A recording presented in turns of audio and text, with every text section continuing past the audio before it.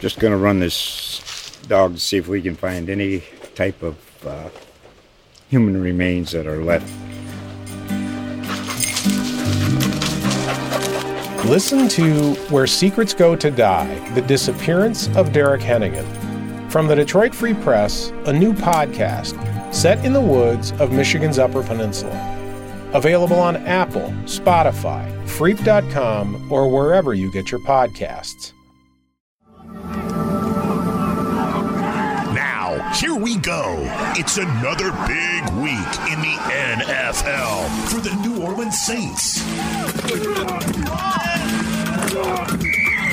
This is the Saints Wire Podcast, powered by USA Today Sports. Here's your host, Ryan O'Leary, and Saints Wire editor, John Sigler. All right, week one of the NFL season, Bucs Saints Sunday at 4:25. As John told me last week, it's a beautiful thing. John, how you doing, my man? Oh, doing outstanding, man. It's been a fun week on the Saints news cycle. We were on Alvin Kamara watch for a while, shifted gears into Jadeveon Clowney watch, and now we're right back where we started with AK. 100%. I'm going to touch on both of those points, absolutely, as we get going. But a little bit of breaking news. You were just at a Bruce Arians press conference. What do you know? What's going on with Mike Evans? Yeah, all Arians would say is that Evans is day-to-day with a soft tissue injury. He missed practice. Kind of touch and go here. We'll see how much he can contribute this week. He's had a great training camp by all accounts. Meshed really well with Tom Brady right away. Is that big receiving target that Brady has enjoyed working with before. So it's kind of a bummer that we may not see him at full strength here in week one, matched up against Marshawn Lattimore. 100%, because when a guy has a soft tissue injury, that means he pulled his hamstring, right? That's almost always the case. Almost always. I mean, generally it's lower body, some kind of a leg injury in my experience. So we'll have to keep tabs on that. Make sure you check on the Saints Wire to see what's going on there. Let's update the Alvin Kamara situation, John. You kind of pumped the brakes on this. You said, look, let's not freak out. Everything's cool. The Saints want to keep Kamara, and that seems to be the case, right? It seems like a deal is kind of materializing maybe by kickoff. What's the latest on Kamara? Yeah, so Tuesday, ESPN's Adam Schefter reported that the Saints and Alvin Kamara are extremely close on the contract extension here. They're kind of fine-tuning this thing, just making sure that everybody's happy. It sounds like this deal could get done before the start of the regular season, and if so, that would be tremendous for the Saints. Just having Kamara locked in, not just for 2020, but beyond, with for life after Drew Brees would be huge for this team. Now, we don't know the exact terms of the contract. The last thing we heard was last week after the firestorm of the trade rumors and the hold in, hold out, all of these things. The last report we heard was that Kamara and the Saints were about $2 million apart on a deal that would be paying him $12 to $14 million per year. We haven't had any updates since then, but by all accounts, it looks like they're pretty close to cutting a deal here. Digging into this matchup with the Buccaneers, which I think is going to be great. It's easy to focus on the offenses. We've talked about Mike Evans and how big of an injury that would be if he can't go here week one. Obviously, Tom Brady, Chris Godwin, the list goes on with the Bucs. On the Saints side, Drew Brees, Mike Thomas, Kamara. We could go on and on about the offenses, but I feel like these two defenses might be a little bit better than people think. The Saints allowed a sub-90 QB rating last season, I think, and the Bucs had the sacks leader in Shaq Barrett. They're a pretty good defensive team. I think they were hurt by Jameis Winston throwing the football to the opponent all year, and they were on the field forever last season, but they're actually pretty good too. So I think the defenses aren't getting a ton of love going into this matchup, maybe rightfully so, but at the same time, we should probably give them a little bit of love. Like, what do you think about that side of the ball on both sides? Yeah, I'm really intrigued to see how the Buccaneers secondary handles this. They've got a rookie starter, free safety, Antoine Winfield Jr. He was a great player in college. I think he's going to get the Saints some trouble, but I really wonder how a rookie in his very first start is going to handle life against Drew Brees and all the ways that he can misdirect those kinds of players. Shaq Barrett's matchup is really interesting. So he did lead the NFL in sacks last year. He only had a single quarterback hit in 2 games against the Saints. He was shut out by Saints right tackle Ryan Ramczyk. In 2 games against the Bucs last year, Michael Thomas had almost 300 receiving yards. Now he's got Manny Sanders running routes opposite him, so that's going to be a lot to handle for the Buccaneers secondary. When the Bucs do have the ball, I'm expecting a huge, just a title fight. I mean, it's heavyweight between Cameron Jordan, the Saints defensive end, going against Buccaneers rookie right tackle Tristan Wirfs. So, I mean, Wirfs is the best offensive line prospect to come out of an offensive line factory at Iowa, but he's still a rookie going against an all-pro perennial pro bowler in Jordan. So that should be just an incredible, almost like a heavyweight boxing match. I just cannot wait to see how that one unfolds. And John, you stole something that I want to say, that the Bucs just could not cover Michael Thomas last year. And, I know he had he had unbelievable stats at the end of the season, almost 150 catches, 1,700 yards. But he did most of it against the Buccaneers in 2 games, as you alluded to, 300 yards, 3 touchdowns, almost 20 catches in 2 games against Tampa. And I have to think Manny Sanders will help him. Maybe from a fantasy football perspective, people won't get the same output that he got last year. That's going to be really hard for him to replicate. I think history shows those numbers will come down a little bit. But for the Buccaneers and other teams trying to defend the Saints, what do you think the addition of Manny Sanders does for Thomas and does for the passing attack? So I think Manny Sanders is going to open up so many opportunities for the Saints passing game, just because they didn't have a number 2 receiver last year. I mean, they had Ted Ginn playing when he wasn't injured. They had Tre'Quan Smith running routes when he wasn't injured. They were calling up guys from the practice squad, Austin Carr, Lil Jordan Humphrey. I mean, Krishan Hogan. I mean, they were really platooning guys, trying to find someone who could just fill out a snap count opposite Thomas, and they couldn't do it. Now they've got a 3 or 4 time Pro Bowler in Sanders, and I think he is going to give defenses fits that are on the other side of the field. I do agree that Thomas's fantasy totals are probably going to come down a bit, but that's better for the benefit of the team if he's not the one putting the team on his back every single Sunday. All right, we got to get to this Jadeveon Clowney situation. We'll be right back on the Saints Wire podcast. Fantasy football is about proving that you are better than your friends. Sit 'em, start 'em. These are the fantasy picks of the week. It will kill me if this game ends in a tie. I need this to win. This game's pretty much done. With Corey Bonini from thehuddle.com. Corey Bonini with thehuddle.com here to talk to you about 3 fantasy options that I can't wait to play in week number 1.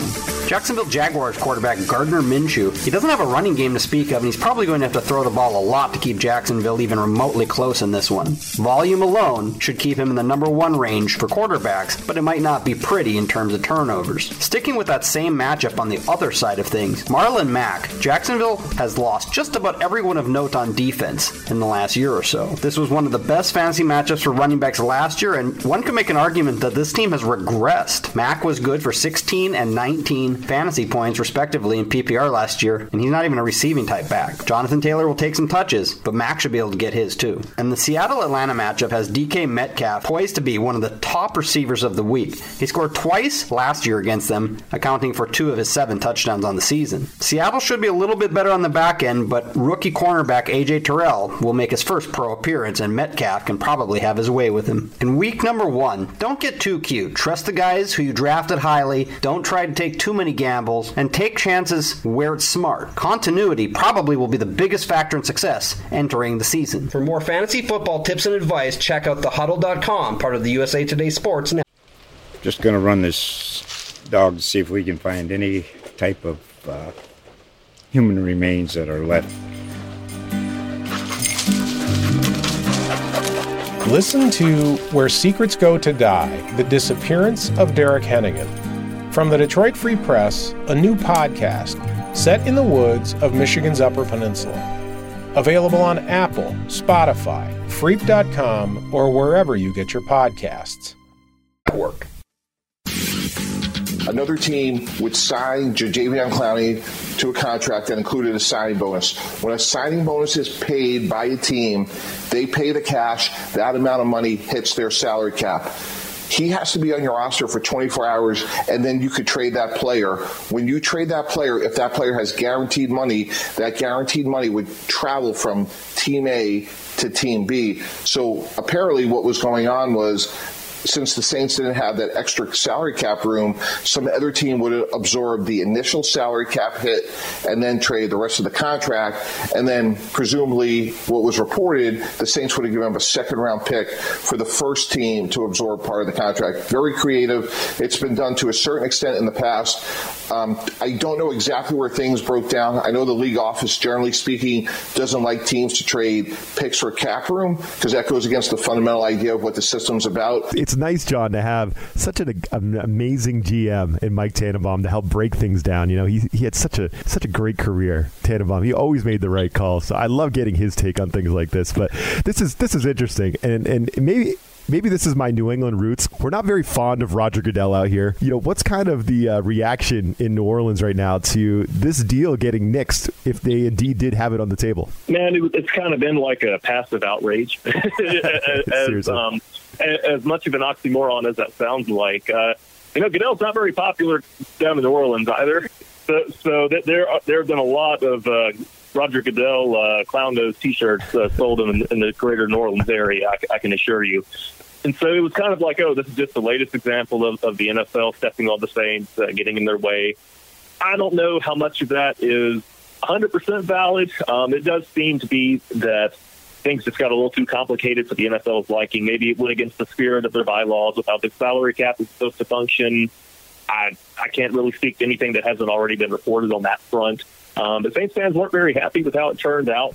But, at the end of the day, adding Clowney was a want, not a need. I mean, the team is not going to be any less functional, any less effective, any less productive for not having Clowney. But he may have been the X factor that could push him over the top, Yeah. So, fans have mostly made their peace with it, and now they're really looking forward to seeing what we can get out of Marcus Davenport. His nickname is Two Firsts after they traded it for him in the draft a few years ago. This is really a make-or-break year for the guy. Yeah, I love that. And you think about, the Titans scoop up Clowney, and you think about a team like the Broncos now that lose Von Miller. That's a big breaking story that across the league this week. Von Miller possibly being out for the season with this ankle injury. The Broncos would love to bring in Clowney. Did they have it all worked out? Was it how close was it?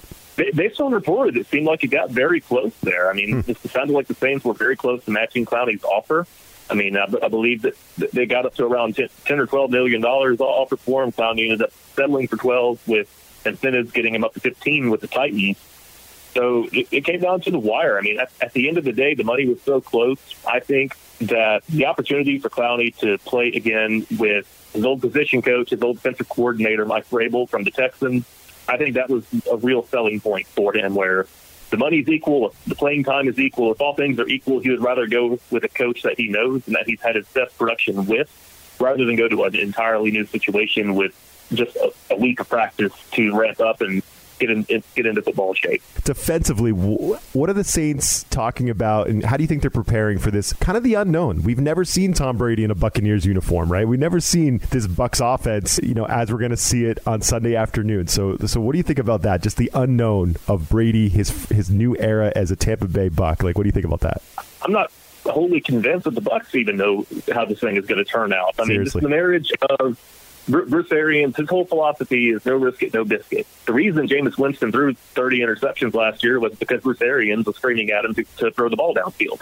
I mean, and Tom Brady doesn't really have the skill set. Just like Drew Brees, he's not going to be looking to stress defenses really deep downfield out past the sticks that often. So I'm wondering how well he's going to mesh with Mike Evans if he's able to play. I mean, he's day-to-day right now.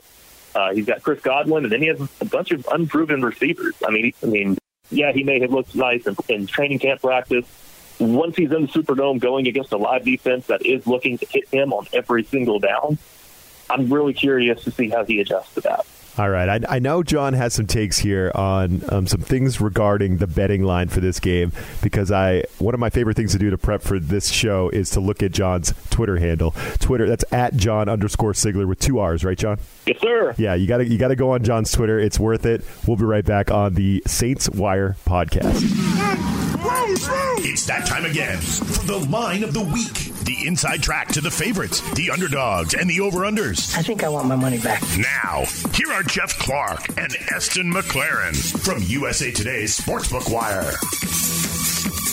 Hello, I'm Eston McLaren of SportsbookWire.com and Bet Slippin' Podcast, and I'm joined by Jeff Clark, my colleague at SportsbookWire.com and Bet Slippin' Podcast. And here's what you need to know about the Week 1 matchup between the Tampa Bay Buccaneers and New Orleans Saints.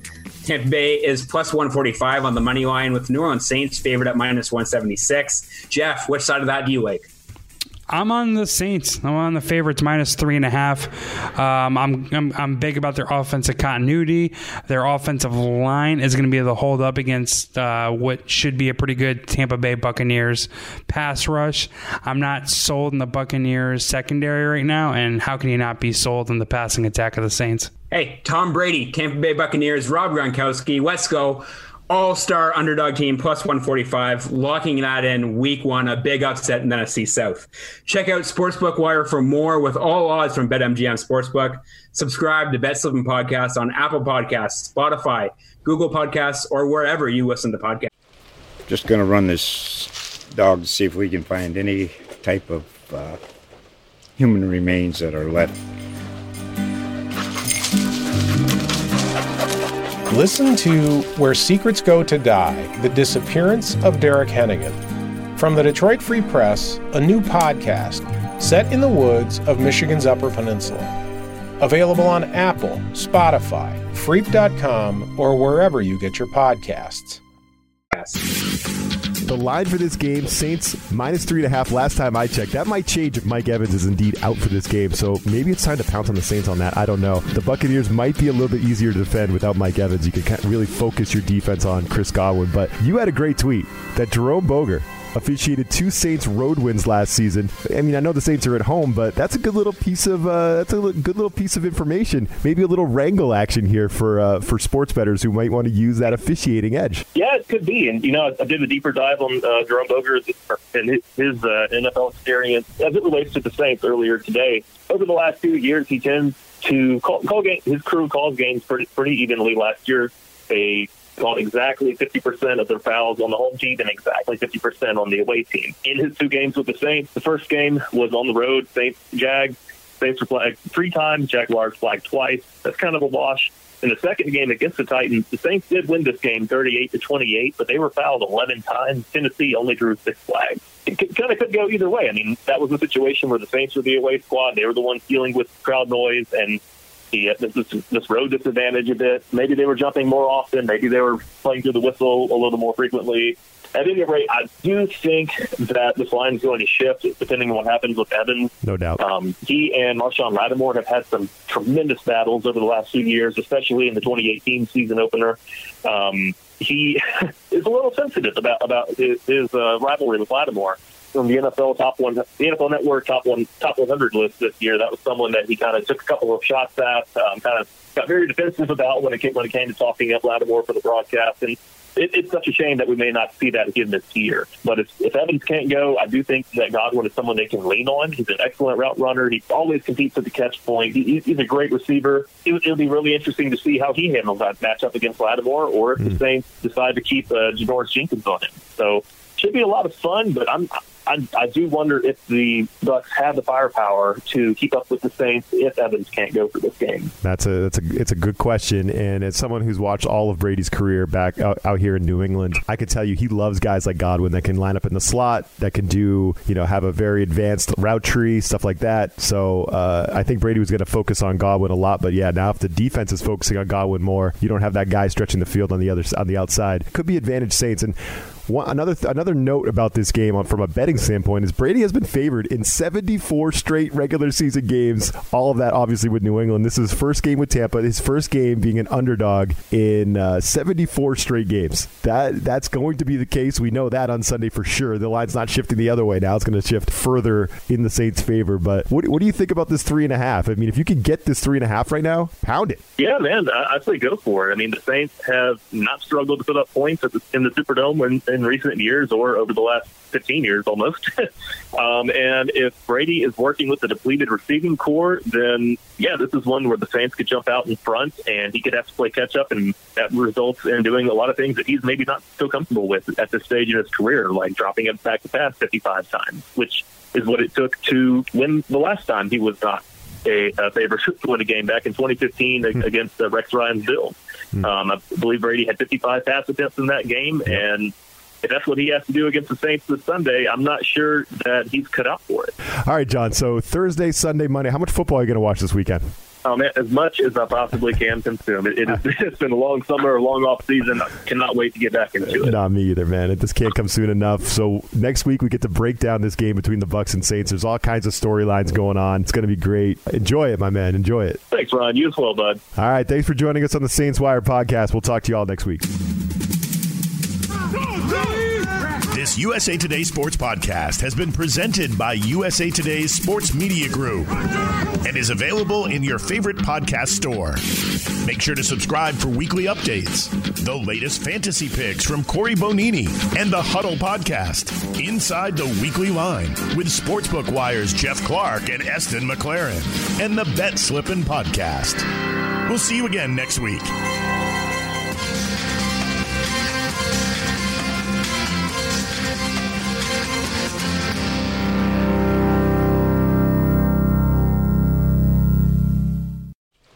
Just going to run this dog to see if we can find any type of human remains that are left.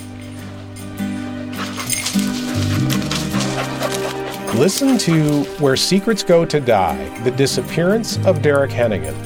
From the Detroit Free Press, a new podcast set in the woods of Michigan's Upper Peninsula. Available on Apple, Spotify, Freep.com, or wherever you get your podcasts.